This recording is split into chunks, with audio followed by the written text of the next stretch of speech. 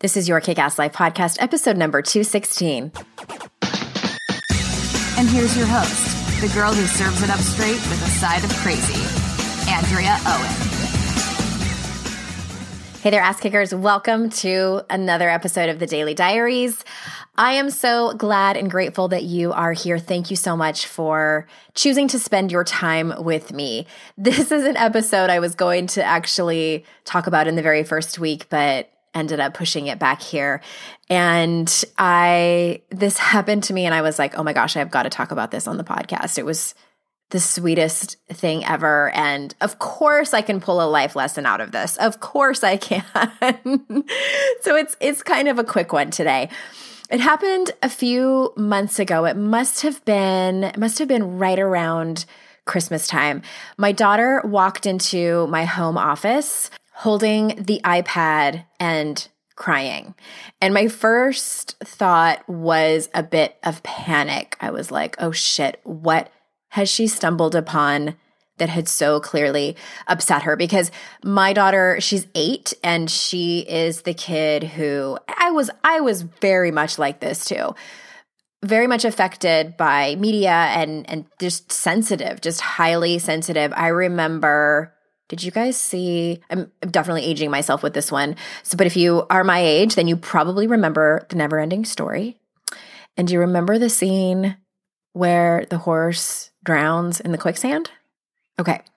I got taken out for months. Oh my gosh. Like I still think about it. I'm like, I don't want to see that again. It just was so awful. And I get so into it. And I don't know, maybe it's part of having anxiety too, but just so much. And she has to, there are some movies that we think like, oh, this isn't scary at all.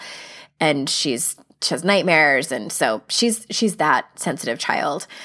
But I was like, oh my God, what did she just see that so clearly upset her? And so I opened up my arms and I asked her what was wrong. And she climbed into my lap and she showed me what she was watching on the iPad. And on it was a video of a tiny little brown baby bunny. And then I thought, oh no, like, did she stumble upon some animal cruelty video? And I braced myself for it, but that wasn't it.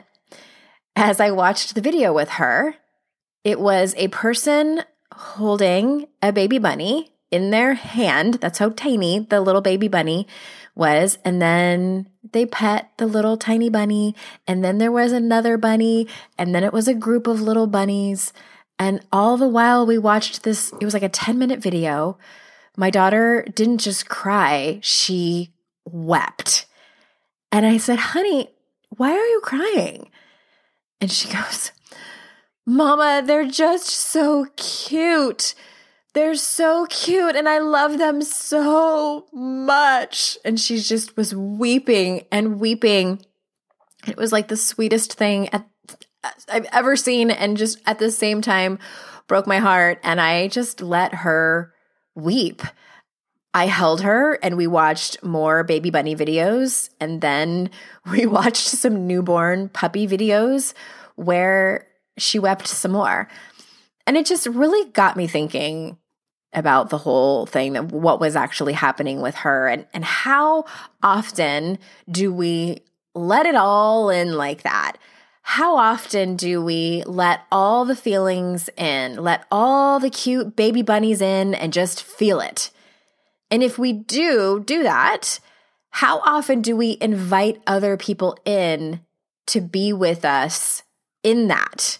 My hope is that my daughter, only 8 years old, will continue to come to me in her joys and her sorrows and everything in between, to not only tell me about it, but to allow me to witness her feelings, as uncomfortable as it is, as uncomfortable as it may be for me a lot of the times. Because I won't lie, there was a part of me that was about to say, oh, honey, don't cry. You know, it's okay. They're sweet baby bunnies. And it was difficult at first for me to just be with her as she's weeping, sobbing.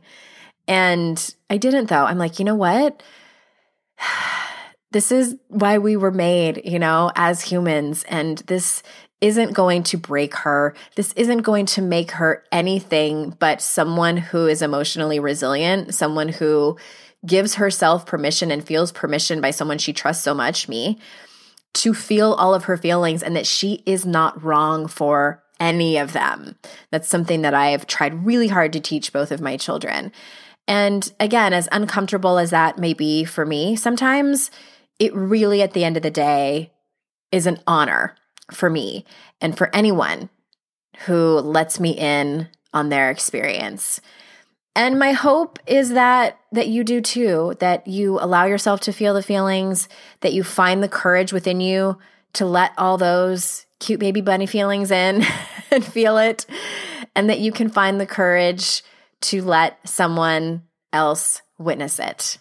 So that's it for that story. And tomorrow I'm going to be telling another story that happened in my home office here, that something that happens every single year, and I kind of can't make sense of it.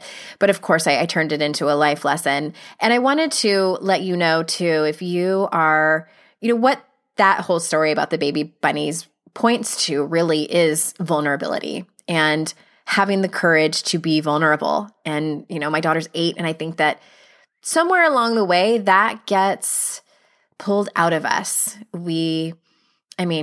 If you read my second book, How to Stop Feeling Like Shit, you understand all the behaviors that we do to try to avoid being vulnerable. And if it's something you are ready to work on, that is the private work that I do with clients. And as many of you know, I'm certified in the work of Dr. Brene Brown. And it's a program called The Daring Way that I do, that I'm honored to be able to take women through. I personally have room for one client right now. And I also have brought on associate coaches. I have one associate coach. Her name is Laura, and she has as much experience as I do. She is also Daring Way certified, and she's also a licensed therapist. So she has that experience, and she is a coach, so she can work with people remotely. She's one of my associate coaches. And then also I have another one named Libby. She's also Daring Way certified, many, many years of experience as a coach, certified with the Coaches Training Institute as they're my alma mater as well. And she's a certified with John Gottman's work on relationships, as well as she helps women who are in recovery, helps them with their sobriety. So if you are interested in working with me or one of my associate coaches, you can go to yourkickasslife.com/daring and fill out an application there. And Emily will be in touch about what the next steps are. And I can't wait to hear from you and hear all the things that you want, and as you continue your own personal development journey. All right, everybody, thanks for being here. And until next time, I will see you out in cyberspace. Bye-bye.